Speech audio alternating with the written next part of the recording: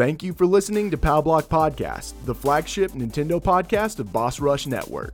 Do you need even more gaming and entertainment in your life? Head over to bossrush.net where you can find news, reviews, creators, podcasts, and more focused around the content you enjoy.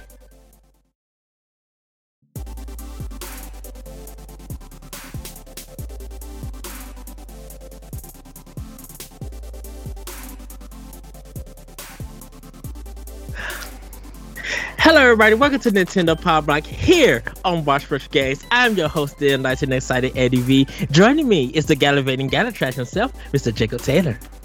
I didn't do the thing again. Hello everybody.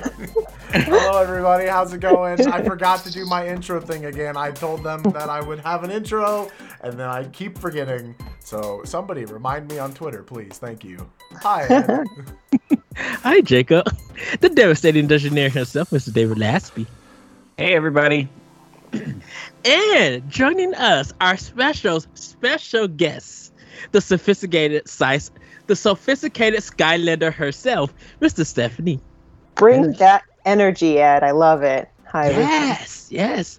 If people don't know when you see this, Stephanie joined me for Talk the Walk about Gree, and we had a phenomenal discussion. You guys are going to have to catch it, because trust me, it is one discussion that we had such a great time with. David Geyser from another Zelda podcast, and Celeste joined me also, and we got to the nitty gritty.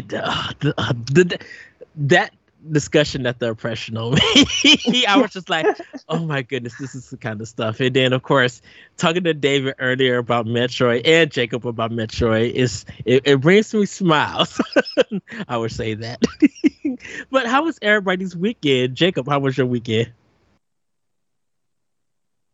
Yeah, my weekend was eventful. My power went out at 1 a.m. Saturday morning, and then didn't come back up until it came up for like 10 minutes, I think around 9, and then didn't come back up again finally until like 11:50, I think, on Saturday, and from that time. And it might have been actually before 1 a.m. I really don't remember because I was streaming later than normal, and then everything just died. Like all power and everything. But other than that, it was pretty good. I've got a great Snacktendo this time to talk about, which will be really exciting. Yes. Stephanie, how was your weekend? It was all right. I was very busy. I guested on a couple podcasts, actually. Yep, one of them was with you and Gree. Also met up with Pat and Celeste to talk indie games. Did a couple things around the house, installed some shelves, and I took the day off today, and I hit the beach for the first time this summer, which is sad, but awesome at the same time. I need to go to the beach. I need to... At least once? Yes. David, how was your weekend? I had an awesome weekend. I got to go to my favorite retro video game store in Seattle called Pink Gorilla, and I even brought Show and Tell here. I was hunting for these Samus and Metroid amiibo set that I found in the box. I did open because I never plan on reselling them, and I'm adding to my collection, so I'm super excited about that. And one other find that I was really overjoyed about is this Ken Griffey Jr. Super Nintendo Baseball issue of Nintendo Power, which I had as a kid, and it got taken out of my possession. And all these years I've wanted my Nintendo Power collection and that issue specifically. So I found it for $10, and it was a must buy at Pink Gorilla. So it was fun. It was a good weekend, and I had some great finds. So. All right. Yes. Well, everybody. I got some snacks for Snacktendo that I can't wait to also talk about. I think I didn't. Did I do my Contra run? No, I didn't do my Contra run. That was last week. But I did try to do my No Continue Super C run. But I wasn't successful at it. But like I got my Dragon Quest 11 for Xbox One and Switch. My Loftwing came in from Best Buy. So I'm excited about that. Played a lot of games that came out. I'll talk about that with Playing with Power. And had to be a little bit urban yesterday night at work. Uh-oh. You guys, people who know me probably could think of what happened, but I actually had a fun filled weekend, and I'm definitely looking forward to this weekend because I am off, and hopefully I could create some content with you guys and go from there, I should say. But of course, you know what the time it is. Snacktendo! So I'm going to start off with David because me and Jacob, since we got reviews, we're us two going to go last. So David, what have you been snacking on? Well, the highlight of me was this Thai restaurant in the Seattle area called Araya's, which is owned by a Thai family, but they use a lot of traditional recipes, which just happen to be vegan. So they ended up just kind of making the whole restaurant vegan, and did like set out to be that, but it's a great vegan friendly place to go. And so I got they had like this special offering this weekend where you got like a little bit of all these different dishes for like one big combo. So I had pad thai, I had yellow curry potato over rice.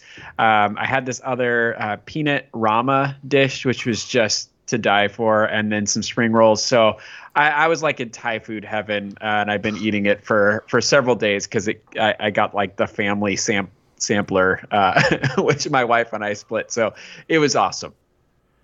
David, was it, I don't know if you'll get this or not, was it the peanut ranma 1/2?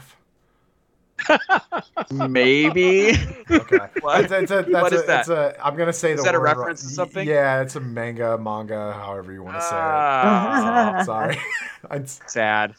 Yeah. Sorry, you're I killed Ed apparently. Yeah. That's So for people, Ed liked it though. for people who are listening and aren't seeing this, Ed is currently doubled back in His laughter. microphone fell. Oh my gosh. I'm sorry. Oh. That popped in my That head. was precious. I Yeah. love that. There he goes. There he goes. Thank you for describing our antics, Stephanie. Usually we forget to do stuff and we like pantomime things on the show and it's all audio. Oh, let me come back to reality. Whew. Sorry about Sorry. that, right? Yeah. Stephanie, what have you been snacking on? So yeah, it's been a while. So summary: 2 weeks ago, I went to see Ali Wong live in Boston. I love Ooh, her. She's my hero. She's my amazing. spirit animal. Yeah. So I saw her with a friend of mine.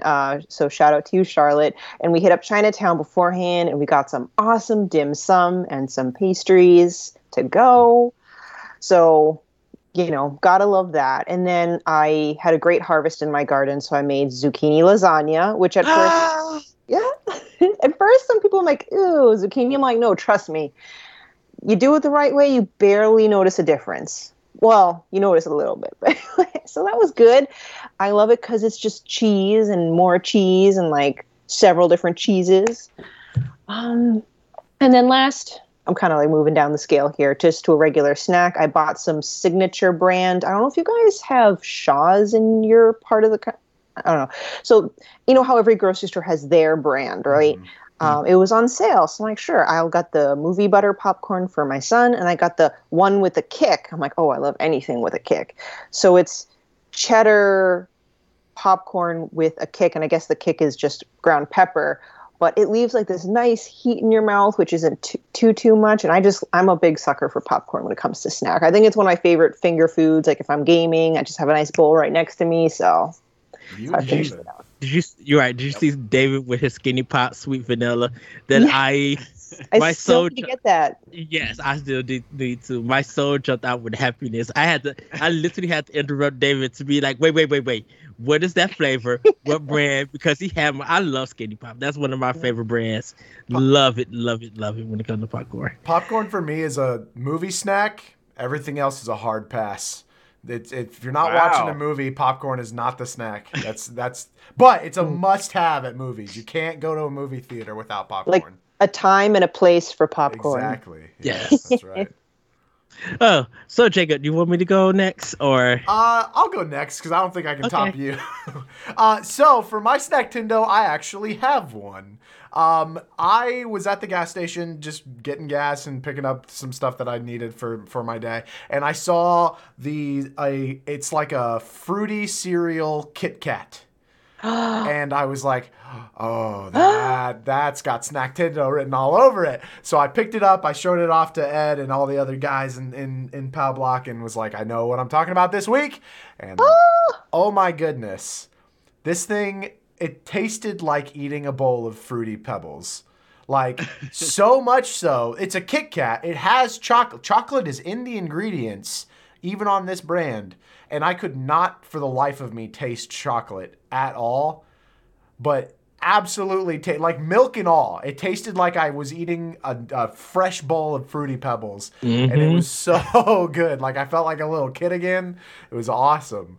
So I had that. And then also, because of TikTok, I tried making macaroni and cheese, just the regular boxed Kraft macaroni and cheese, a different way. Normally, I just follow the instructions because I'm a good guy. Follow instructions, but somebody on TikTok recommended that you put the noodles in the bowl and then put water in just above where the noodles are, where the dry noodles are, and then you bring that to a boil and then throw the cheese sauce in and then throw butter and then finally like whatever else you want and then finally milk. And I kid you not, that's the best way I've ever eaten macaroni and cheese. It like you do have to stir it a whole lot more because there's very little water, and so if you leave it sitting at all, it'll like burn on the bottom. But it was like so creamy and rich that like I'd never had before, making it the normal way. So yeah, weird little hack for your Kraft macaroni and cheese, but there you go. Oh, nice. I did try the Kit Kat fruity cereal, and I agree. I approve. It gets an Ed Snacktendo approval. Yeah. Wow. I just got gas, but damn, tomorrow I am going to drive you to a gas station, as many gas stations as I need to find this thing. It's so good. And the fact that it wasn't chocolatey at all was really nice to me, because usually they're just so rich in that chocolate, but this one, straight up Fruity Pebbles. Right, because the chocolate can overpower a lot of other flavors if it's not done right. So, perfect. Yes. Well, my Snacktendo is one review for two chips. So, I found some Lay's chips, but it has the Cheeto flavor to it. So it's Lay's with the Cheetos powdered cheesiness. And so if you don't actually like Cheetos, this is a great replacement. Like, it was really good. I was just like, ooh, this bag is gone. It was really good. And then I had the Funyuns Wave Lay's. It's the regular Lay's, but with the wavy texture for the chip, with the Funyuns flavor on it. It's okay, but I prefer the regular Funyuns. I think they tried to do a mix match thing of it. There is some Dorito Ranch Lay's chips that I still need to find. But yeah, the Funyun ones I wasn't feeling. If it's okay, but if you really want some good Funyuns, just go buy a bag of Funyuns and enjoy it. So the Chester Cheetah Lay's, yes. The Funyuns, yeah. It's a retro boy. Where the Chester Cheetahs are a Super Nintendo. Let's just say. Let's go with that. Do you remember when Cheetos used to sell the like Chester Paws instead of like the regular Cheetos? Yes. I used to get them at the gas station right by me. They used to be $2 in the bag. Yep. Yeah, I remember those. They had those. Oh, I would buy those over the regular Cheetos. Yep. Because they were like, oh, go ahead.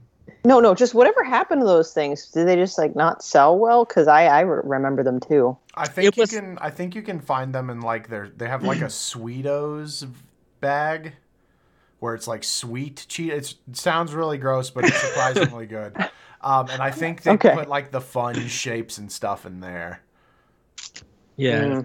because I used to buy that with the Crystal Pepsi that was out. Oh man. Oh.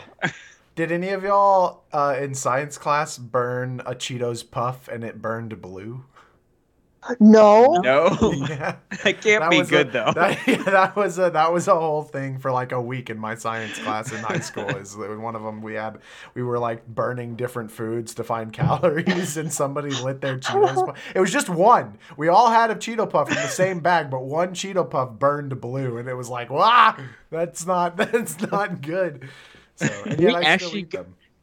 It's funny. We actually got to burn. For our science class, we got to burn 3 different liquids to see if they could blow up a balloon. So we did water, we did soda, and then we did vinegar. And so we used those 3. Water, since it turns into steam, it blew it the fastest. Actually, soda can blow it up, but it takes a while because of the acid that's in there. And it doesn't blow up as big. And then vinegar doesn't really do nothing. It just leaves a bad smell because you're boiling vinegar. And it's just like, we didn't do oil because we'll be like, oh, this will catch on fire. We're not about to do that as a kid in high school. Call this segment Food Science with Ed. Food Science with Ed. Yes. So everybody, with that, it's time for Game Fact Events. David, please let us know about the Game Fact Events this week. All right. Well, thank you, Ed. I've recently become obsessed with one of Nintendo's oldest franchises, Metroid. The original game, which was published August 6, 1986, was heavily influenced by one of my other favorite franchises, the science fiction and horror film Alien. And this is from Laura Hudson at Wired.com. Quote, both Metroid and Alien came by defining their element almost by accident. Metroid was nearly complete when a member of the game development team suggested making Samus female to, quote, surprise the player. The original 1979 movie Alien had a similar gender flip. Although the hero of the film had been scripted as a male, director Ridley Scott decided to change the character to a woman, Ellen Ripley. She would be the last one you would think would survive, he explained, but she does, not despite her femininity, but in some ways because of it. Metroid creator Yoshio Sakamoto described Alien as a huge influence on his games, which similarly owes a profound debt to the haunting art of H.R. Giger. His skeletal designs inspired both the multi-mouthed xenomorphs that stalk through the shadows of the series and the spiny architecture of the alien world in Prometheus, and make their way into the world of Metroid as well. The Chozo statues that offer Samus power-ups bear more than a passing resemblance to the engineers that Ripley encounter on the abandoned spaceships and Aliens. The spiky, pincered enemies that creep along through its lower levels also evoke a similar insectoid revulsion. One game literally refers to Metroids as, quote, xenomorphs, while the evil mini-boss Ridley, who shares a name with Alien's director, has a distended skull reminiscent of the film's otherworldly killer. And I think it's interesting, in a lot of ways this has come full circle because the Alien franchise's most successful video game to date is Alien Isolation, which is available on Switch. And many folks who are fans of the Metroidvania genre look at that as a game that's inspired by Metroid. So we have the inspiration circle coming fully around here with Alien and Metroid. So that is our Game Fact Advance. Which is funny because the Alien game that Ray Ford did also on, I think the DS was a popular one too. It was like a Metroid kind of style game from it, which is cool. Which I don't know. I think you guys are probably paying attention that Nintendo's been releasing facts about Metroid, and the latest one they announced was how Metroid got this name. It's with Metro and Android put together. I was just like, oh, that's cool and everything. Me and Jesse from Arsenal X, we was talking about it. I was just like, yeah, Nintendo's been releasing a lot of info about Metroid, and this is the first time that they really digged in to letting people know more about the history of Metroid. That has never happened from Metroid. Like, yes, it is one of Nintendo's biggest properties, but because of the sales, and we're going to actually get this into Game Fact Events, it's family news, that because Metroid has become way popular this year, this is the first time that this game has kind of got recognition. So Nintendo is using that to the market how big in the history of this series. And I think you talked about it, David, when we were talking about Samus Returns and the Zero Mission, how they sold on Wii U. Well, not so much Samus Returns, but like Zero Mission, how it bumped up into sales on Wii U. That's how popular Metroid has become. It's just shocking to hear that, to see that. Which, yes, well, I guess it's time to get into Femi News. David, take it away. All right. Thank you, Ed. So our first story for the panel here, Castlevania, the art of the animated series is on the way. So this is from Brian over at NintendoEverything.com. So Dark Horse Comics is releasing a 200-page book about the art and animation of the hit Netflix show Castlevania. Quote, here's the official product description from Dark Horse. Fans of Castlevania will covet this opportunity to learn all there is to know about the development of the animated series with this beautiful, expertly designed, full-color hardcover art book featuring concept art and commentary from all 4 seasons of the hit animated series. Gothic adventure and horror abound in Netflix Castlevania. Now explore the work behind the scenes of the popular show that was originally inspired by the classic video games.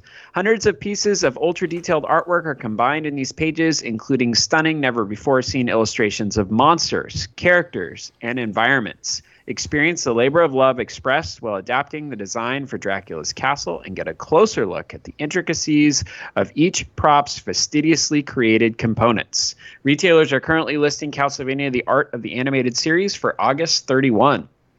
So, panel, for your consideration, are any of you comic fans or collectors and plan on getting this? And then with all the incredible success that Castlevania has had and the new Netflix film Monster Hunters Legends of the Guild, which just came out, do you see other Nintendo or video game franchises making a successful jump to film or television? Jacob, I'm going to start with you. Have you checked out that Monster Hunters film yet on Netflix? And what do you think about Castlevania getting an art book like this? I think it's really cool that Castlevania's getting an art book. I really, really loved the Castlevania series on Netflix. Binged watched it until we got to I think it was season 3 season 3, and then they released season 4. I think it's cool that it's getting the art book. I think it's cool that the people behind all of that art are going to get a little bit more recognition. I hope that their names are listed somewhere in it. I hope that we get to see a little bit behind the scenes in that way. To that point, I refuse to watch the Monster Hunter one because the Monster Hunter one looks like Garbo. Questionable content. The drawn art style for Castlevania looks so good, and they could just as easily do that in Monster Hunter. But instead, they did like the same thing with the new. I don't know if y'all see. I'm getting off topic, but the new Rugrats remake. It's like this weird 3D animation thing, like clay animation thing. It's not even claymation. It's just 3D clay. It's real. I don't like it. It puts me, it's very off-putting to me. So I refuse to watch it, even though I love Monster Hunter, because I think the art style for that one is bad. So I don't want an art style for that book. But future stuff, sure, absolutely. Just go back to hand-drawn. All right. Well, Stephanie, do you think that the success of Castlevania, and now, we've got merchandise connected to the show as well. Jacob has no love for the Monster Hunter movie, but it is doing really well on Netflix. Do you think Nintendo's paying attention to this at all? Possibly see other franchises come to the screen? What do you think? I'm sure they're at least paying attention to it, but I just know that Nintendo has a history of being very protective about their own IPs. I mean, I know there's a Mario movie that's in the works, but I mean, other than that, like traditionally up until this point, especially with Zelda, how many times have I clicked on those clickbaity titles saying that Link and Legend of Zelda is gonna go to Netflix, and I'm constantly crushed 5 minutes later when I realize it's garbage. But again, Nintendo, although again very protective, they they do kind of explore avenues. I think it'll take some time before they get there. Just a side note about Dark Horse, and I'm so glad they exist. I am a huge sucker for art books. Like Nintendo Boss's weakness is the eye, right? For me, my weakness is art books. I will buy an art book for a franchise that I don't even play. Like, I'm too chicken to play Resident Evil. I did buy RE2 Remastered. I will play that, but I'm too chicken to play. I still bought a Resident Evil 7. I'm not sure if it's Dark Horse, but like a book about how it's made and the concept art, because I love it. So just saying, it'll pull in fans that might not be hardcore gamers, and it might pull gamers into the entertainment side. So I think overall it's a great business idea, so long as, they can kind of estimate, its purchasing power, if that makes sense. Totally. And I'm glad that you brought that part up. Dark Horse is my favorite comic book company. I've always loved what they've done. For years, they were involved in the Aliens franchise, which is one of my favorite, as I've already said. So I will be absolutely buying this Castlevania art book set. Because like you, I love looking through art books. I had the Zelda one is fantastic, which I think Dark Horse actually may have also produced that one. I could be wrong. Yeah. Stephanie, you had said that Nintendo's really protective of their IPs. I think we probably have the 1980s Zelda cartoon to thank for that as an example of what could go wrong. Yep. And we want to close this story with getting your take on this. What's your reaction to Dark Horse putting this out as merchandise for the show? Is Nintendo paying attention? What do you think? I think it's wonderful. Art books, are really great to put out for people to go and grab. And now it's kind of the new collector's item for people who are buying games or who just love to have something on the table. We consider them as table reads. And I'm definitely going to buy this one because I love Castlevania as a series. I love what they did with the show. And I kind of want to just see the ideas of the artists. I'm always into art. I love to see the behind the scenes on how they made the characters, if they put them in different clothing and things like that. I think Nintendo is paying attention, but it has to be on their terms on releasing it. Like the Legend of Zelda one is a good one. They used to do a lot of their art stuff like that with their guides. So you would get extra stuff in their guides. I used to have the Super Metroid guy, and there was stuff in there that wasn't in the game that was from character designs and everything. And I was just like, wow, looking at it, just like I was surprised that Nintendo allowed extra content that way to be in the book. So I think Nintendo is paying attention for it, and I think we will get an art book. But what they do is with their art books, that's when you're doing a pre-order. That's when you're getting a collector's item. So they instead of just doing separate purchases, they be like, we're going to box this one. I still have my Xenoblade Chronicles 2 art book, and I still have the first one. And I actually had a little miniature. I think I still have my little my Xenoblade 1 from the Wii, that collection, that art book, when I pre-ordered the game. So I think Nintendo knows about it, and I think they're doing it when they're doing some kind of collection thing that you pre-order. They throw in art books. That's why a lot of people buy stuff for limited run games. Is that once you include an art book in something, that's when people are going to get it. Stephanie, that Gree art book. Yes. Oh goodness. If you want beauty in your house or in on your stand, if you are able to, yeah.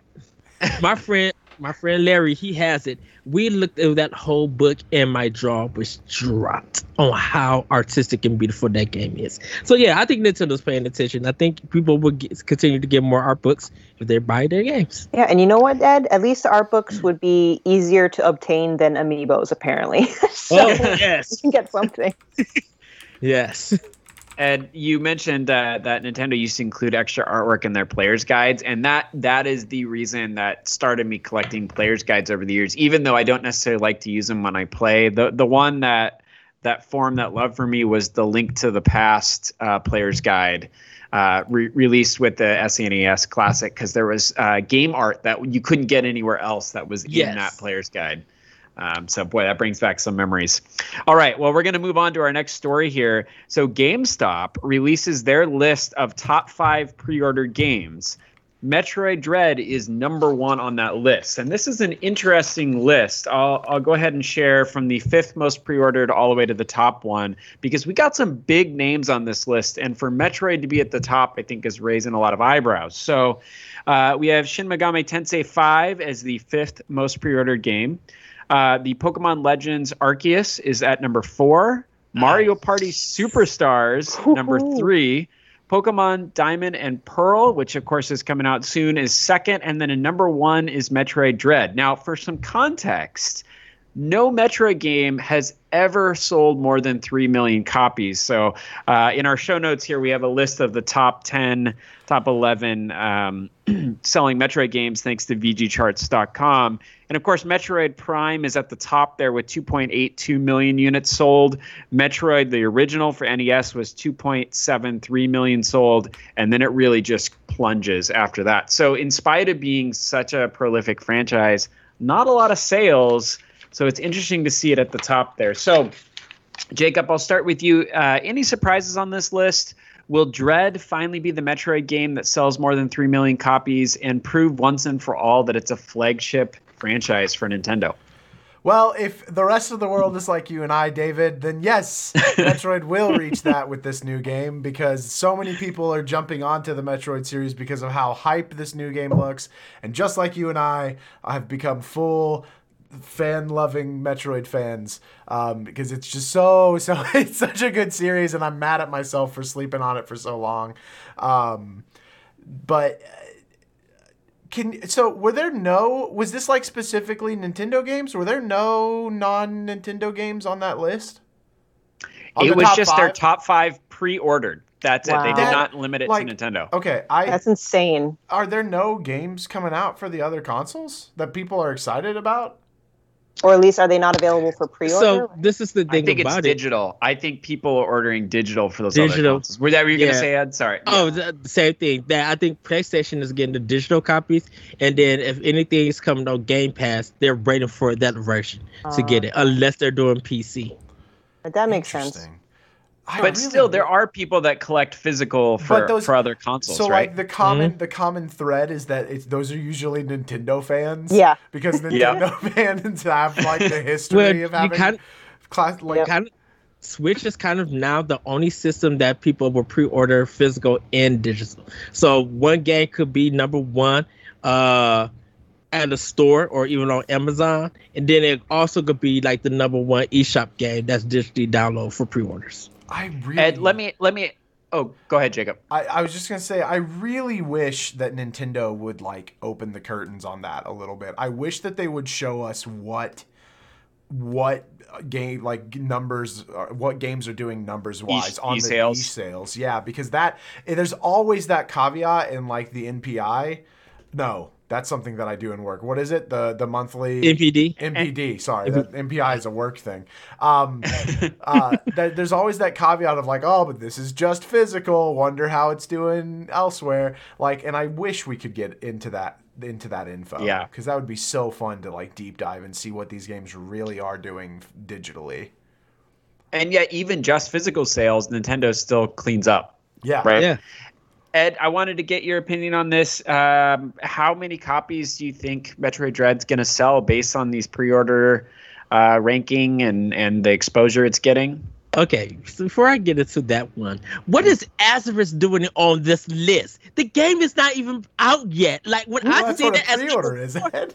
When I see that for a pre-order, I was just like, this is bonkers that a game that's not even out yet, that's coming in 2022, is leading in pre-orders. Number 4? Well, I bet that a lot of people go in with $10 because at GameStop it's $5 to pre-order. So I bet Pokemon fans go in and they're like, "Let me get Diamond or Pearl, and then here's the next one as well. Just get it done." What the thing about it is, I didn't know the game was up for pre-order. Yeah, I didn't either. Like how in the heck is this number 4? So that blew my mind. I love everything else about the list. I think it is going to hit past 3 million, or I say 2 million, I would say. Definitely the way that, since it is dropping off with the Switch OLED, I think people who pre-ordered the OLED is also pre-ordering more of Metroid Dread. So it had already hit number one, I think, the week after E3, and it's just been there. So it's just like, wow, this is crazy that this game is still doing number one. This is the love that Metroid needs, because the thing about it is, when we saw Metroid Other M being shown, and we found out that Team Ninja was doing it, like Tecmo was doing it, we thought the sales of Metroid Other M would be huge and jump. Fortunately, it didn't work out that way. So to see this, and even Samus Return didn't do the numbers that we hoped that it should have done. But now seeing this, that everybody's excited to see this game, it's kind of good, because not only did this pre-orders doing well for the Metroid series and for Nintendo, they're gaining more sales for their past titles. Mm-hmm. So, and it's getting other people into the series. Jacob, let's get you in on. As a prediction, I'd like everyone to see, but I think that right now the top 10 Nintendo Switch games are, the number 10 is Ring Fit Adventure at 11 million copies. I think that by the end of October, Metroid Dread will pass that, and I think by the end of the year, it will enter the top 5. I really do. With how many people are pre-ordering this game, I think that that's going to skyrocket up to within that top 5 games. I think it'll fall back down, but it'll sell quick. Let me get Stephanie in on this. Stephanie, looking at those top 5 pre-orders, any surprises on there for you, and how well do you think Dread will do? No surprises for me. I think that's pretty on par with what I kind of see. Especially, I keep mixing up the how the title is for that is it Mario Party? How is it? Superstars. Superstars. I was like, there's a super in there somewhere that it's number 2. I'm like, okay, that makes sense. I believe this is Metroid's time to really, shine and have that come back, because, they're drawing the older audience, well, us, right? That the generation where, initially came out, maybe those who haven't played it yet, like, you, Jacob, you, Lasby, like even me as well. And I'm like I'm getting drawn back in it. Also, it'll attract just brand new customers. So I just think it's going to get hit by those 2 waves, so to speak. And kind of what Ed said, even though there's no hint of a bundle or anything, the fact that it's coming out at the same time as OLED, I think it'll help. Maybe not significantly, kind of how Breath of the Wild was the launch game of the Switch itself, but I still feel like there's an influence on that. Yeah, I think those are great points. Let's go ahead and check in with our next story. This is from Joseph Knoop at IGN.com. Nintendo Switch sweeps Japanese sales chart, a feat that hasn't been accomplished in 30 years. So this is actually kind of related to that question that, Jacob, you were wondering about earlier. So, quote, for reportedly the first time since 1988, the top 30 best-selling games in Japan are all from one console. Unsurprisingly, that console is the Nintendo Switch, according to Famitsu and Game Data Library, a source tracking Japanese sales data as spotted by Axios. The last time that a single console was responsible for all 30 top-selling titles in a week was the Famicom, the Japanese NES. It wasn't that unusual during the 1990s for the top 30 to be a combination of Famicom, Super Famicom, and Game Boy games, but never just one. Game Data Library tweeted, "This is unprecedented. It's the first time all 30 games are from the same system after the top 30 tracked all platforms." So, panel, what is going on here? Why aren't Sony and Microsoft breaking into these sales slots? With Nintendo constantly dominating sales, why doesn't the company get talked about or garner respect in the same way that the other big companies do? So, Ed, it looks like you're licking your lips ready to go with this one. Lay it on us. What do you think? Microsoft doesn't have a chance at Japan at all. Japanese players are not doing Game Pass. They're not But not even a single game in the top 30, Ed? No, the 3DS has been beating Series X. That's crazy when the handheld system is doing better than they just don't do Microsoft system in Japan. Sony yes, it's doing good, but because they still having chip shortages, no one can really get one. And then the games for it, no one is really playing, or like there's not enough games for people to get in Japan. So Nintendo is supplying everybody who is definitely, who like mobile gaming and always on a consistent go.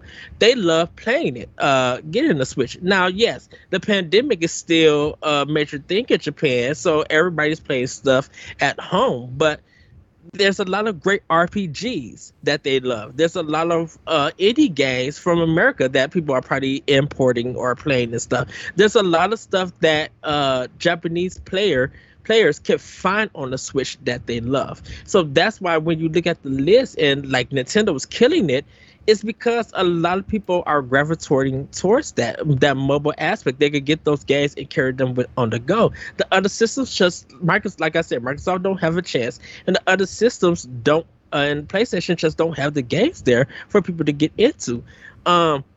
As for why Nintendo doesn't get that same kind of respect and everything, it's because there's a mentality that a lot of third parties does not consider Switch as a console. They don't consider it as a competitor, and it's smashing records left and right. It's making companies stay in business. Like, a lot of people don't, like I keep saying, just with the 3DS, when Square was having was not selling a big title and they was like being hurt by it, something like Bravely Default made them a huge amount of money and put them in the black. That even shocked Square Enix and stuff. So it's just a lot of people are weirded out in the fact that how is Nintendo making all of this money and I got all of these powerful systems and they're not getting the same recognition or doing the same sales as Nintendo. It's not just because of Nintendo marketing. It's because I think Switch in this generation is offering something for everybody, and the other systems aren't doing that. So Ed, let me get Stephanie in on this, and then Jacob will get to you. Given what Ed said, given that this is the first time in 30 years for a single console to have all 30 slots, and of course the last one to do it was Nintendo's NES. Stephanie, where does the Switch rate for you in terms of the best video game consoles of all time? I mean, does this seem to be suggesting anything about the Switch, or is it too soon for that kind of thing? Well, first of all, I have to say that this discussion of it being 30 years makes me feel wicked old. Wicked old, okay? To the point where I got so distracted I almost forgot your question, but let me see here. I used to have this unhealthy, I put my N64 on a pedestal. I don't know why. Like now, ever since I got involved with the Boss Rush community, you guys are opening up my eyes a bit more. And, my PlayStation is my secondary device. I am going to eventually either get an Xbox or I did pre-order the Steam Deck. We'll see how that goes. Ooh, okay. All right. I'll test it out for you guys. I'm being neutral. The N64 did kind of, make some waves in its time, but I have to say, and I don't know how much weight it's going to carry because I'm on Nintendo PAL Block, but I do feel that the Switch is one of the most impactful, revolutionary, and well-deserving of how well it's doing because of everything that Ed said. I don't want to repeat all of that necessarily, but it's the fact that you can convert it between, docking it and being on the go, the fact that Nintendo is still working on it, but expanding and supporting its third party, especially indie. Like, again, not saying Sony and Microsoft aren't supporting indie, but Nintendo's really killing it in the indie market, and indie games are just kind of blowing things out of the water. So I will say that, and I know I would also say in addition to the portability, which is huge in Japan, I think in the West probably doesn't do so well, meaning having all 30 games being Nintendo titles, is because in the West, a lot of people care a lot about frame rates and how well games can perform. And maybe, again, culturally, that's not as important in the Japanese market, where they might be more, again, focused on portability and maybe just the story or the you know what I'm saying? Yeah, absolutely. I think great points from both of you. And Jacob, let me just set the table for you here. So we've got these crazy record sales numbers here, and we also have discussion of where does the Switch fall in terms of systems of all time. Let's get you in on this. What are your thoughts on this stuff? I'll go out and say it. I think the Switch is the greatest Nintendo system of all time. Before that, my favorite system was the Game Boy Advance, for the portability, for the quality of games. Because I've never been a big person like this game has to be the best looking and fastest frame rate and everything. Like I just want fun. So the Game Boy Advance was that for me, but like a lot of the Game Boy Advance games that I cherish are coming to the Switch, such as Advance Wars. What I do think is interesting is that more so for Nintendo and less so for their competitors. I think that the Switch puts a new precedent on them to not ever go back to doing a home console and a handheld. I think even if they take it in a different direction, the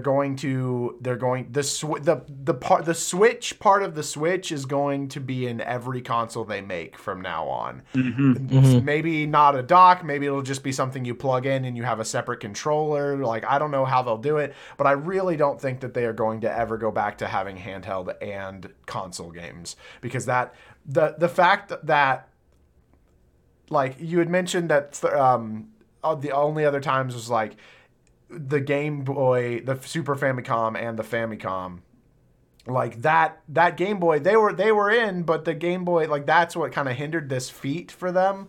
Because if it had always been the same, if the Super Nintendo, Super Famicom could have been portable and handheld, it would have just continued to stay that way, right? Like it would have. Yeah. It wouldn't have been at 30 years ago. It would have been 28 years ago or whatever. Right. But that's where I think that's where I think Nintendo has to set their sights on. And we've seen Sony try to get into the handheld market. I know I know Microsoft is trying with their Glass application, where you can use basically any device to stream Xbox games to that device. But I don't know if we'll ever see them fully diving into handheld again. Like I think that they've just kind of accepted the fact that Nintendo owns that market, especially the market in Japan, but then the handheld market in general. And the only other thing that can kind of compete with them, really, I think the mobile phones goes above what Switch is capable of, but that's just because everybody has a phone and not everybody has a Switch. But like that's the only thing that could compete with them. Like I don't even think, we talked about it last week, but I think the Steam Deck is going to be really cool for people who don't have a gaming PC. But if someone is like a PC gamer, they're going to want to play on the beefiest hardware they can make on a desk with multiple monitors. And I think this is the failure of the Steam Deck. And I kind of said some questions. I was talking to the guys at Beyond WASD or WASD and Beyond podcast. I was talking to them, and I kind of just feel like, why would you spend that money to get a system that is not intended for its use? Why are you trying to make it this hype res Switch version? You know, why are you, well, it has all the 4K. I'm like, yeah, it has all this technical stuff, but you're still doing something illegal to make an impression. You're being a copycat. And you're turning the system into what is not. That just still shows that Nintendo is still supreme, because when you are a company that's trying to imitate and copycat and you fail at it, or you gotta get your people to do something illegal about it, that means that you are not strong enough. Your 4K and your specs don't do nothing if it can't even stand on its own, and everybody's always telling them about they're going to do something illegal to the system.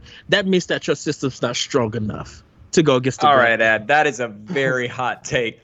we gotta pause because we're gonna get really waylaid here on the news, but I do think it's worth discussing, because Stephanie, you've already mentioned you pre-ordered it, and it really caught my attention as well. So I think it might be too soon to write it off yet, but I suppose that's a conversation for another day. All right, so a couple more stories here to get to. So Suda51 says No More Heroes 4 is probably about 10 years away and is interested in a Shinobu spinoff. So this is from Brian at NintendoEverything.com. And the original interview was from Game Explain. So, quote, "The wait between No More Heroes 1 and 2 wasn't very long, as the sequel followed just a couple of years after the first game. However, the same can't be said of the series' latest entry. After we saw No More Heroes 2 in 2010, it's taken over a decade to get No More Heroes 3. We may be in a similar wait for a theoretical fourth game." In an interview with Game Explain director Suda51, said that No More Heroes 4 would be, quote, "probably about in 10 years or so, both in real life and in the game's time." He also said he has a potential idea in mind in which Travis would go up against a super hardcore enemy up north who is basically the No More Heroes version of Drago from Rocky IV. Travis Touchdown is the star of No More Heroes, but the series does have other memorable characters. In that same interview, Suda51 spoke about interest in making a spin-off featuring Shinobu. "To be honest, I'm considering giving Shinobu her own spin-off, possibly. Other characters as well, but Shinobu in particular. Putting it simply, though, No More Heroes is not my IP. Marvelous owns a majority of the IP, and Grasshopper owns a part of it. The problem is we can't go off and do whatever we want with these characters, but everyone at Grasshopper is really conscious of the importance of this character." All right. Well, does this story surprise you, given the success of No More Heroes 1 and 2 and the imminent release of No More Heroes 3? Do you think a spinoff like the one discussed would do well sales-wise? And would it be received from fans? I'm curious, who on the panel has played No More Heroes? I haven't played that. Ed, are you? Yeah, I think this is an Ed question here. Yeah, give it to Ed. Ed, what are your reactions? Because I know this news did make some waves. It's kind of an odd story to come out and say that a sequel is 10 years out. What do you make of all this? So I could see that. No More Heroes 1 kind of just showed off what the Wii can do. That kind of helped make Suda51 a bigger name because of Killer 7. People who played Killer 7 kind of knew who he was in some of his other games, but not fully got to know him. So No More Heroes kind of made him a big name. No More Heroes 2 is a phenomenal game. It mixes a whole bunch of different gameplay styles and everything. So when it came to No More Heroes 3, Suda51 was making other games. If anyone remember, I think it's Chainsaw Cheerleader or something like that. That was on PS3, where you was a cheerleader and you would do these combo things with a chainsaw. Suda51 kind of made that, and he was making all of these other games and stuff. There is a one that he did with Shinji Mikami is something else. It was like a over the shoulder shooter. I cannot think of it, but he was doing other projects. So during that time, No More Heroes wasn't in, I guess, not the interest, or wasn't in development because he was doing all of these other projects. So seeing that and hearing that it may take 10 years, he might have other projects in mind that he wants to do. All right, but Ed, let me just push you on this. Of course, I think you're the only one on the panel that's played it, but it's selling pretty well right now, and it comes out. I think August 27th is when No More Heroes 3 comes out. It seems like you would want to dump that money back into producing the next title in the franchise, right? Like, what does it make sense for them not to have any sense of urgency with this? Why do you think that is? I think they need to build it because I think because of Suda51's creative and craziness of developing games, he wants to continue No More Heroes, and that for some people that it would be nice if we would just focus on that one series. But he has these weird and wacky ideas that he wants to tell in games and stuff. So I think he wants to express a lot of that out before he returns back to No More Heroes, because you don't want to be putting stuff out and then just make it feel like it's a Call of Duty annual game and everything just because of success, Well, it is Nintendo's featured game. They put out that calendar for the games that they plan on releasing, and each month has sort of like its icon game. And that for August, like, that's the big heavy hitting title. So it just seems like Nintendo is putting some weight behind it, but again, I guess they're not directly involved in the development of the game. So yeah, after seeing the trailer and people been like fiending for more information and stuff, now that the game is coming out, a lot of people have got an interest because people went and bought the regular No More Heroes 1 and 2 or are streaming the games now. Like, and it was on sale at the eShop as well, right? The first two. Yeah, people have been going back to play it. Any final comments on this, Jacob or Stephanie? I know that you guys haven't played it. Do you plan on getting into the No More Heroes franchise at all, or is this one that you won't be on your list of games to play? Stephanie, go ahead, Jacob. Okay. I'd like to check it out, but I've got so many other games that I have to get around to, and more games keep coming that I don't know if I ever necessarily will. This news sounds exactly like Suda51, though. I don't know if y'all remember, but he's the guy, for anyone who doesn't know, when Nintendo did the launch event, he came out and the poor translator kind of lost his mind, and everyone during the live event was like, what is going on? Get a new translator. And it turns out that Suda51 just totally went off script and just started talking about, I think it was wrestling and football or something. He wasn't even talking about No More Heroes. He's such a crazy guy, and that to hear him before the game even launches, to hear him say oh yeah, that one will be out 10 years from now. That's such a classic thing for him to do, it seems like, is to just be really off the wall, kind of bonkers, which is exactly what No More Heroes is too. So it fits him really well. But that's kind of the only takeaway I have from this, is that this just seems like something that he probably said just off the cuff, didn't actually mean anything by it, but he just thought it, and so it came out. But other than that, no, I don't know if I'd ever get into No More Heroes.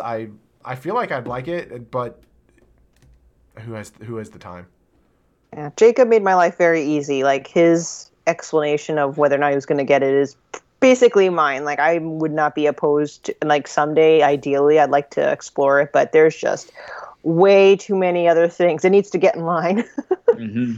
I know in 3 there is a cat mini game. So oh goodness. Might jump up a couple spots. Well, I'll be interested to see the numbers that it does for Switch, given that it kind of had its own little space in the month of August here. And we know that Switch is a game seller. I mean, things that show up on Switch sell games, so it'll be interesting to see. All right, well, that is the end of our Family News segment. You'll be able to hear them play with Power in a couple of weeks. Yeah, right. I wonder if... All right, Ed. Go ahead, Jacob. I wonder if we're going to get Travis Touchdown for the final character in Smash, because they haven't said anything about it, and it comes out in August. Oh my goodness! That'll probably be the thing to put it over the edge. They As a marketing push, that's a pretty good idea.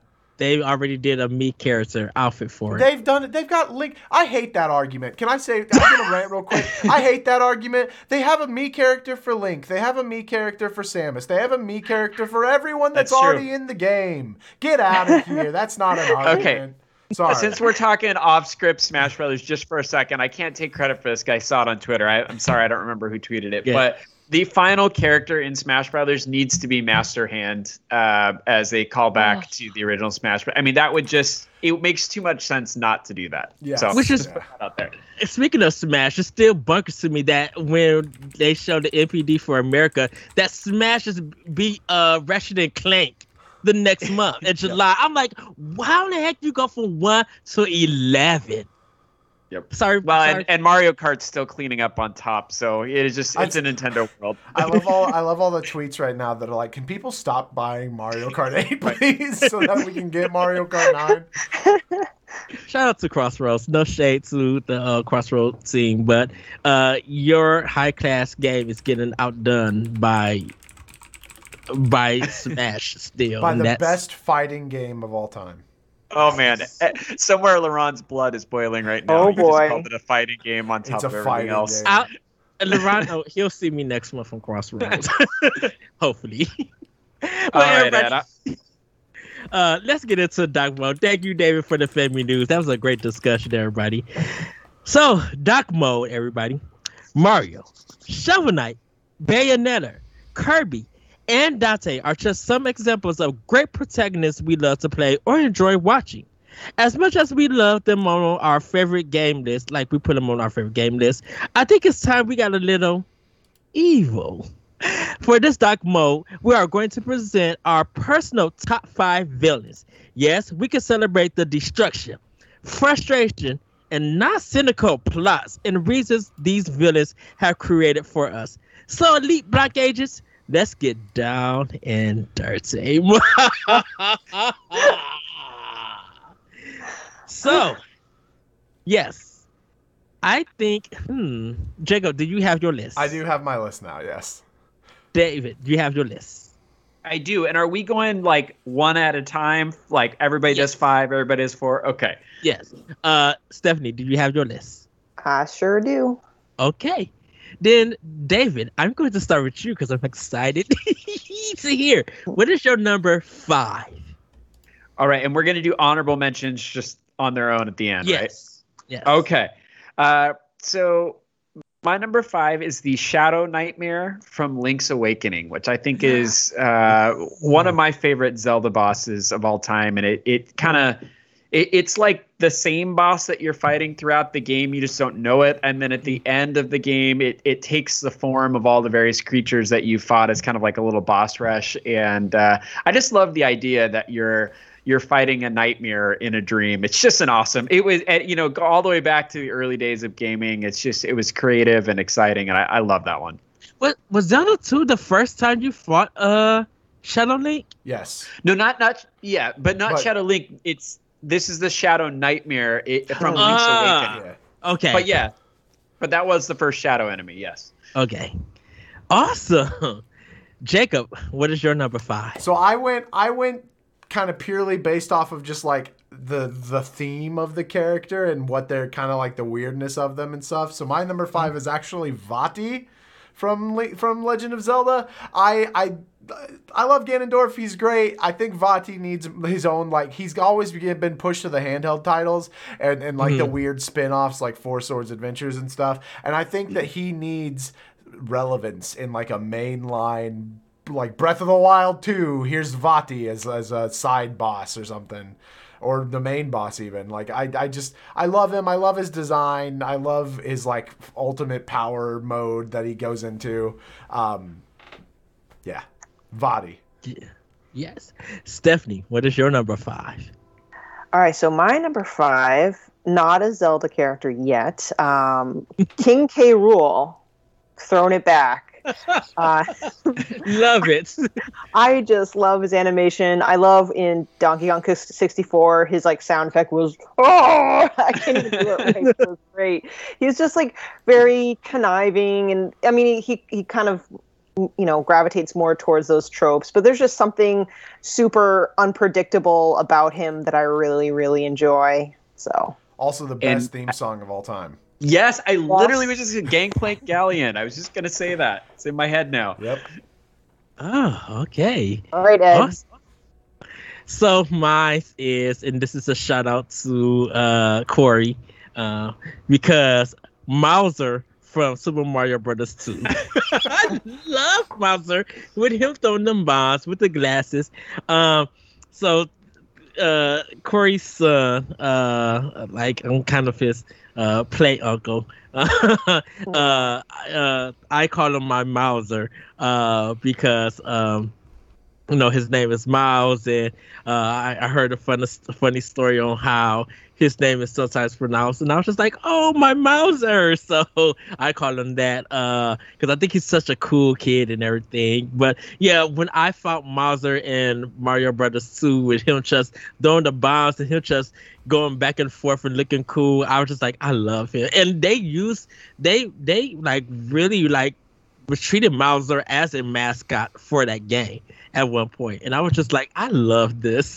So I love blowing him up and hitting him with his own bombs and his glasses coming off and then coming back on. It was really cool that they animated him for an 8-bit game. So number 5 is Mauser from Super Mario Brothers 2 for me. So David, what is number 4 for you? Number 4 is King Boo from Luigi's Mansion. Yes! The third Luigi's Mansion is my favorite. But I just I love that it's somebody new and fresh in the Mario universe. It's not just Bowser, and the idea that he's just always trying to keep this hotel, and I actually like Luigi better than Mario, so why not his He nemesis? is the superior Mario brother. That's right.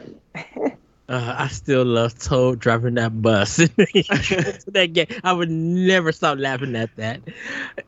Jacob, what is your number 4 villain? My number 4 villain is Mr. L from Super Paper Mario. I love that they turned Luigi into a bad guy, and he was like actually one of the, other than the, I don't know if this is spoilers, but the creepy like thing that turned into a spider towards the end. Mr. L was always just like, he's so cool. I don't know. I love seeing Luigi like be able to really stick it to Mario finally, and like get away with it. Super Paper Mario needs to come to Switch. I love that game so much. Stephanie, what is your number 4? All right, another, well, in my mind, throwback. Andross is my number 4. Villain of the Lylat system. I mean, come on. For me, he was like the first kind of the head and hands boss of Nintendo. I feel like so many games after that has at least one boss with a floating head and hands. So, oh man, he was just, and there's like something very mad scientist about him. And, maybe me like having a science background, I always find it like super cool. But no, other than just the fact that just he is the kind of a boss that you'll just see essences of him in future iterations. Like if we're looking at Zelda, what's that boss in Wind Waker? In the Tower of the Gods? Yeah. Yeah. And Bongo Bongo and Bongo Bongo. So those are just two. Bongo Bongo? Yeah.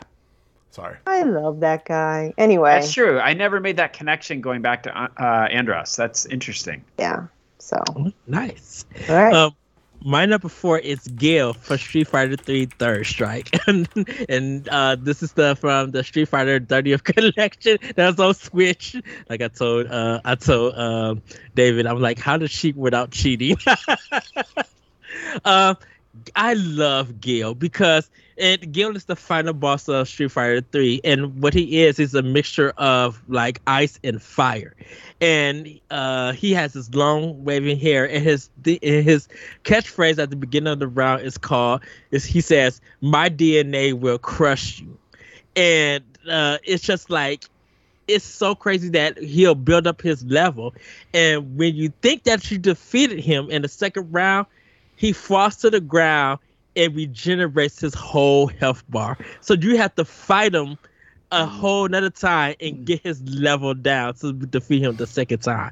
Like, it was amazing to do that, but it was frustrating as ever. And he is hard. If you do not know how to parry in Street Fighter Third Strike, he is going to whoop your tail. But like, I love him as a boss. I think he's way better than M. Bison when it comes to like final bosses in the Street Fighter series. So Gil for Street Fighter 3 Third Strike is for me. Number 3, what is your number 3 villain, David?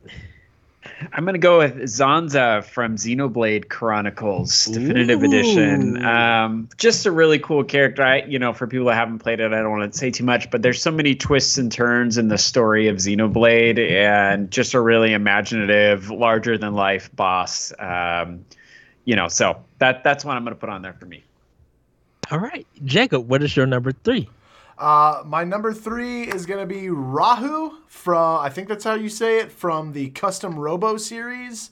I have very fond memories of Custom Robo. When I got the game, I had some friends come over for the weekend, and they stayed over all weekend, and we played through it all the way. But I love that in that game, Rahu just kind of appears as a Custom Robo and then just starts destroying everything, like no purpose really. So, and again, all of mine are kind of based off of design more so than how the fights were or anything like that. But I really liked Rahu, and I wanted to. They have the little Custom Robo assist trophy I think it was in Brawl and Wii U Smash. I don't think it's in Ultimate, but I could be wrong. And I wish that they would show him some love as well. All right. Stephanie, what is your number 3? All right, nice. I am now kind of circling back to some Zelda stuff. So my choice for number 3 is Dark Link.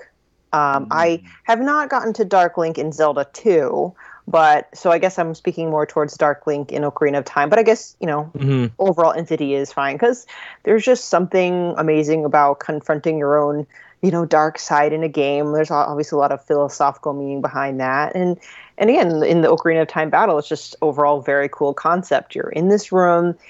It looks very foggy. If there's water on the floor, it looks like a gigantic mirror. You can't open the door on the other side. Then you turn around and then the mini boss fight song starts. So it just triggers a lot of happy dopamine hormones in my head. Time I think about that. All right. For number 3, and I think Jacob is going to like this one, is Tobi Kadachi from Monster Hunter Rise. I despise him so much because of all his thunder and electricity stunning you, and he likes to jump and flip around so much. But fighting him in Rise was so much fun. I had a ball fighting him, but even fighting him in Monster Hunter World, just fighting him in general, he's just like, he'll look at you like, oh, I know I got you. And then he'll just like start electrocuting the ground, flipping everywhere, and it gets hard. And he has this long tail. He's like a mixture of a raccoon and a bird, I think, or a squirrel. Electric Rocky. Oh, he is a nightmare, but I love fighting him, and I love his design in Rise. Like, he is so cool. I have pictures of him on my Switch that I took from defeating him and everything. But like Tobi Kadachi, just like he gets on my nerves, but I love him as a villain. He's just amazing a villain. So number 2, David, what is your number 2? All right, well, this is one of mine that I cheated a little bit because this is on Switch, but not a Switch original game.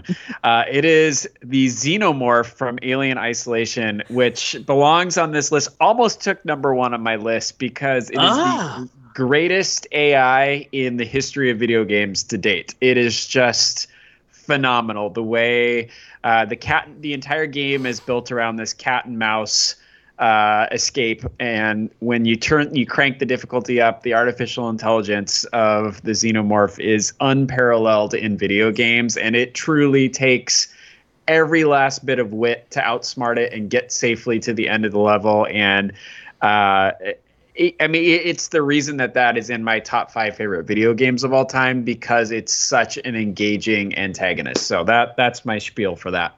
It is nerve-wracking.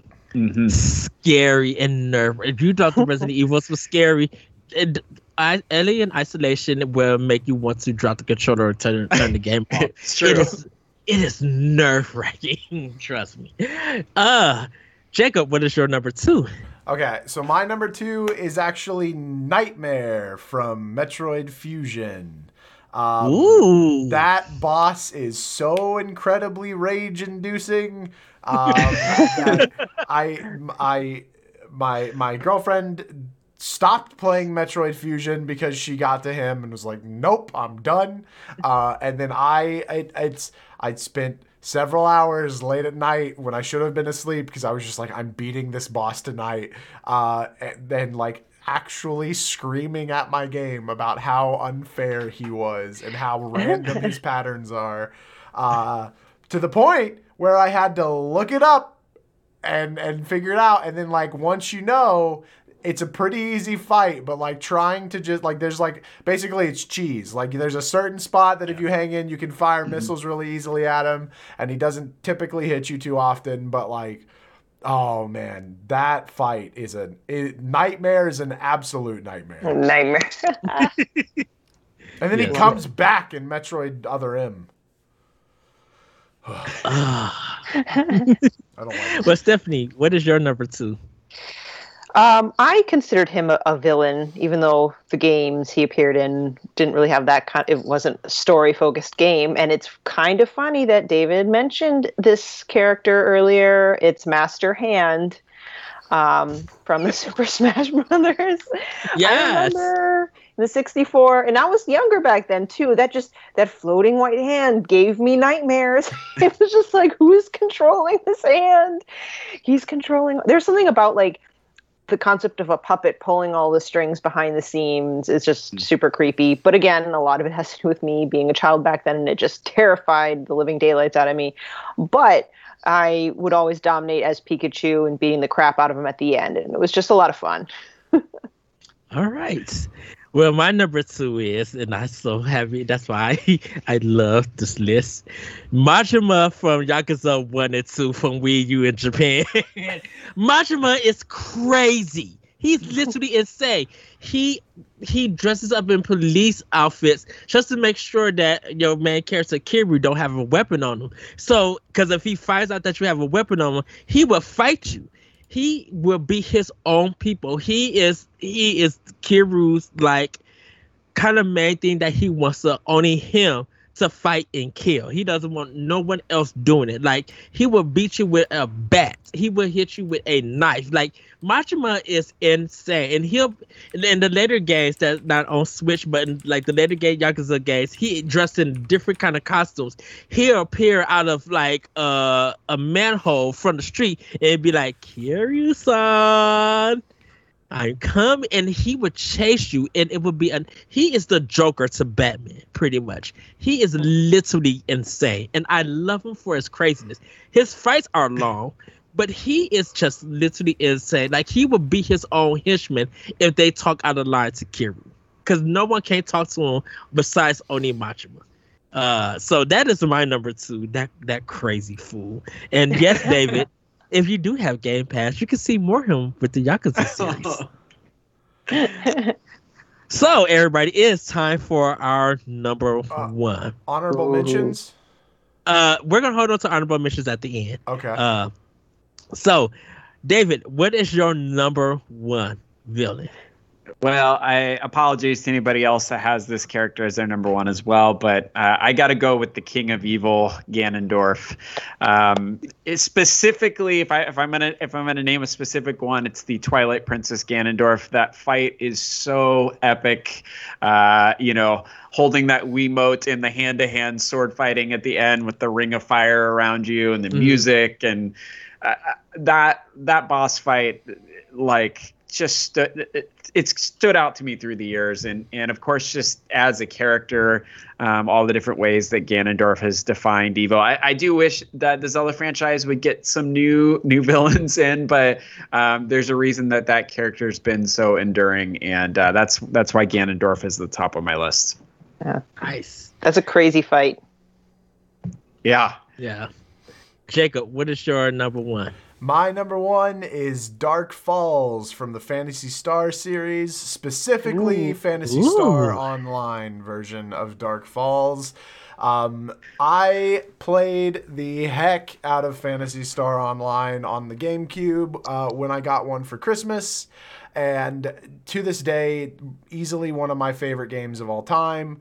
That fight at the very end, was probably one of the few times I've ever cried in a game, because there's a character called Red Ring Rico that you learn about all through the playthrough, and then you find out that like she basically got assimilated by Dark Falls, and you end up having to kill both of them. And it's such an epic fight with multiple phases. The music is gorgeous. The graphics are gorgeous. The art style of it all is beautiful. It's raining. It's such a memorable and good fight. And like that music, and then the music from the intro to Phantasy Star Online, just immediately get chills whenever I hear it starts up, and I can name it within like a second of it start, like the sound. I don't even need to hear a lot of it. I just love those. I love that game. Okay. Stephanie, what is your number 1? All right. Well, good thing I changed it the last minute. I was kind of on the fence. It was going to be Ganondorf, but for my list, it's now going to be Girahim from Skyward Sword. He never would have made my list otherwise. I was just such a Ganondorf fangirl in like the weirdest way. But as I'm reliving the experience with Girahim, he's just such a great, refreshing villain in the Zelda franchise. He doesn't go totally Looney Tunes, kind of like Zant. Even though I initially liked Zant in the beginning, I just kind of loved how he has this swagger, this confidence, the weird tongue thing he did at the first fight. It's like, I don't know, just all of that. His character design's great. He kind of evolves, so to speak, throughout each of the boss battles. And lastly, if you look at it, you kind of almost, at least I do, feel bad for him at the end, because his sole purpose, kind of like the antithesis of Fi, is that he tries to revive his master. And when he ultimately does, his master doesn't give two craps about him, really. He uses him, disposes of him, and it's actually kind of tragic, actually. So the fact that it makes me think that way is what makes a very good villain for me. Yes. Oh, okay. Well, my number one is Ganon from The Legend of Zelda Wind Waker.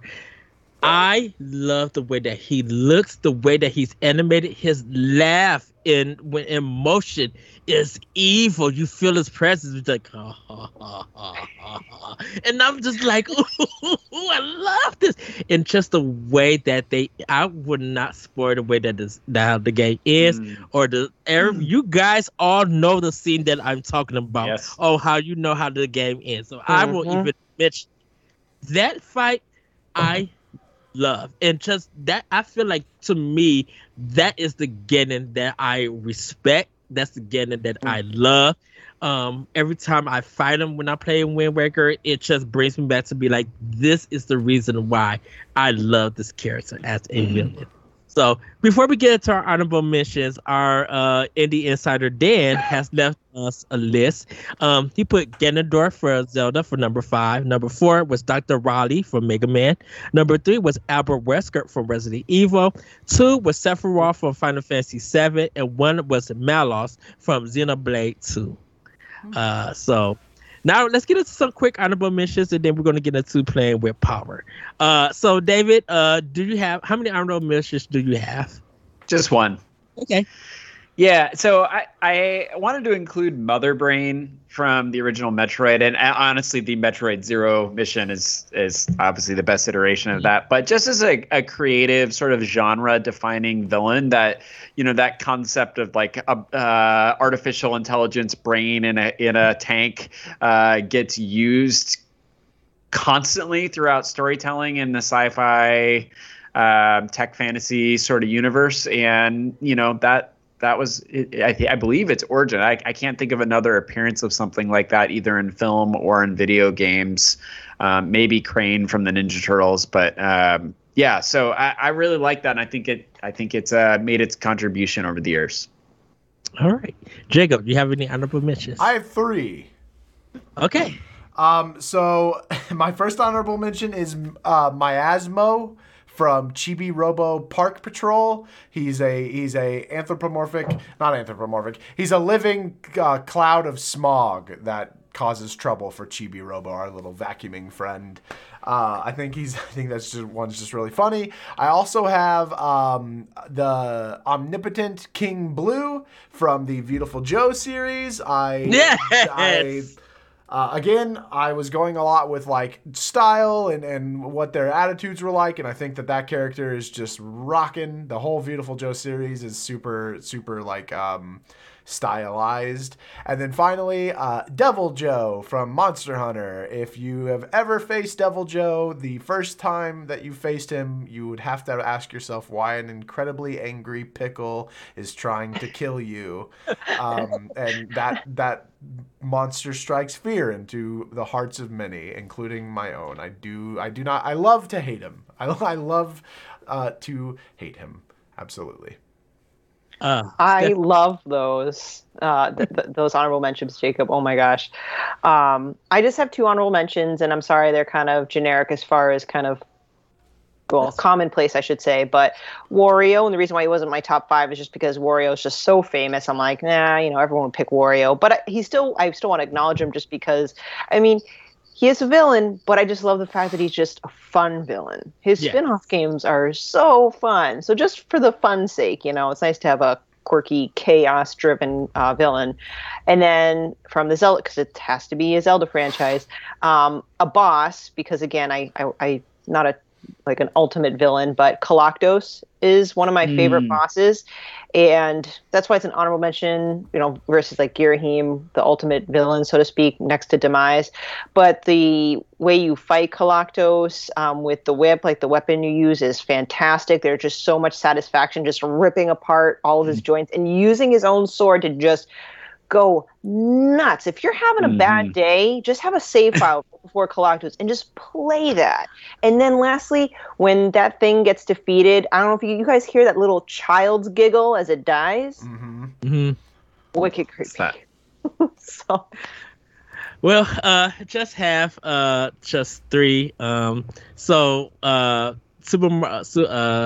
Yoshi's Island, all the bosses. All the bosses. Fighting that crow on the moon is probably one of the best fights of the 16-bit era. It's so good. And just like that game with the bosses, everybody, it is on Switch, on Super NES Online. If you not play Yoshi's Island, I advise you to go play that whole game straight and fight all of those bosses. It's literally so good. And it's funny that you mentioned Mother Brain, David, because all the bosses in Super Metroid, it's just phenomenal. Just, oh my goodness, just the secret ways that you could beat enemies. Ripley, I forgot the one that you fight where you have to bring him back into the pit. And he falls down the crash. What is it? Crocomire. Yeah, Crocomire, and then he pops back up and everything. Just love that fight. So all the bosses in there. The last one, and the people are probably gonna remember this, the eagle from Ninja Gaiden on the NES. That eagle is evil because if it hits you, it drops you to the pit and it keeps regenerating if you leave the scene. My 80s and 8-bit players in NES know the frustration of that dang eagle and inflicting your jumps. They know. And I was going to ask the little knife guy from the Final Fantasy games, like he hit you with the knife and he kills you with one stab. Tonberry. I think Tonberry. Yeah. Yeah. He looks innocent, but he takes a whole lot of hits to kill. Yep, just and everything. Doop, you're done. Yeah, Tonberry. But everybody, that has been our list. It's time for Playing with Power. Stephanie, what have you been playing with Power? All right. Well, I'll tell you, I finished up Gree, so stay tuned for a future Talk the Walk episode on that fantastic masterpiece. I'm actually in between video games right now because I have a writing project. But what I have on hold that I was in the middle of playing is Skyward Sword HD. Night in the Woods, I'm still stuck on. I keep telling everybody I will finish it because I want to. Well, I know that's I'm thinking about PlayStation, and I want to do Firewatch next. So that's all related to Talk the Walk stuff. So. Okay. I've been playing Boyfriend Dungeon, enjoying that again. Yeah. So good. I love the animation. Love kind of the fighting in the dungeon. It's not bad. It's really easy getting into. I know there's been a lot of conversations about it, but I want to see it all the way through. Definitely enjoying that. Been playing a lot of the Great Ace Attorney. I'm on the last case, about to finish this game. Just got a couple more hours to get through this game. And last but not least, been playing Monster Hunter Stories 2. Got hooked on that game Saturday, and I was just like, man, this game is still so good. Just completely love it. Right now, I'm just grinding so I could beat this boss in the second area, and then I will be unlocking some stuff. Jacob, what have you been playing with Power? So I've been playing, still playing through Pokemon Omega Ruby with my girlfriend, playing Pokemon Alpha Sapphire. I'm playing through Ocarina of Time. I just beat the Shadow Temple on stream. Yes. Playing a bunch of Pokemon Unite still. Very much still in love with that game. Playing through Metroid Prime. Kind of almost finished with Creature in the Well, I think. I'm pretty sure that I'm done there, but I put it down for a little bit because I got frustrated with one of the boss fights. And I'm actually looking for a new game to pick up. I'd like to play an RPG, and I have a whole lot of them. But if you have, like, I've been trying to find a game for me that I don't play on stream, that I don't like do any sort of content creation with, that I'm just playing to enjoy, because I've started to get a little bit of that burnout where it's like every time I play something, I feel like I have to be streaming it. Oh, and Minecraft. Guys, listen, I don't know if you know about this little indie game called Minecraft. I just started really getting into it for the very first time, and it is phenomenal. It's going to blow up one day, I promise. But yeah, that's it for me. But if you have recommendations, RPG, @Galatrad, hit me up. And Jacob, you were playing the Road Trip to Canada game, too. I Death hopped Road in to on Canada, your stream, yes. which was awesome. Yeah, that was fun. Yes. Secret of Mana. Well, I was going to say Secret of Mana because you said role-playing games. Play Secret of Mana on the Collection of Mana, Jacob. Okay. Pretty good game. Okay. I will look into it. David, what have you been playing with Power?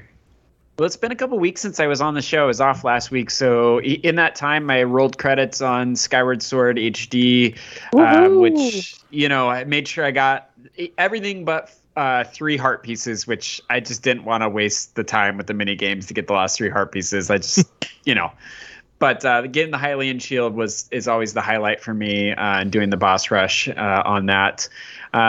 Definitely cemented it as in my top 5. Thoroughly enjoyed playing it on the Switch. And then since then, I've just been on this Metroid kick. So I played all the way through Zero Mission and beat that. And just, I've come around to this idea that Jacob said before, that it's the single greatest remake in Nintendo history. So can't say enough good things about that. I'm also playing Metroid Samus Returns on my 3DS right now. And then it's coming out on Switch soon, so I'm gonna count this, even though I'm playing it on Xbox Game Pass. I'm playing Plague Tale: Innocence right now and just blown away by that game. So that's what I'm playing. Celeste is happy that you played it, and I am too. I don't know. Should we do a talk to walk? We'll see. So everybody, that's us playing with Power, and that's the show for Nintendo Power Block. I want to thank everybody. Thank you, Stephanie. Thank you, David. Thank you, Jacob. Everybody, have a great week. Have a great weekend. Be safe. Enjoy some games. And as always, we will see you next time on Nintendo Power Block. Bye, everybody. Woohoo! Woo! Bye.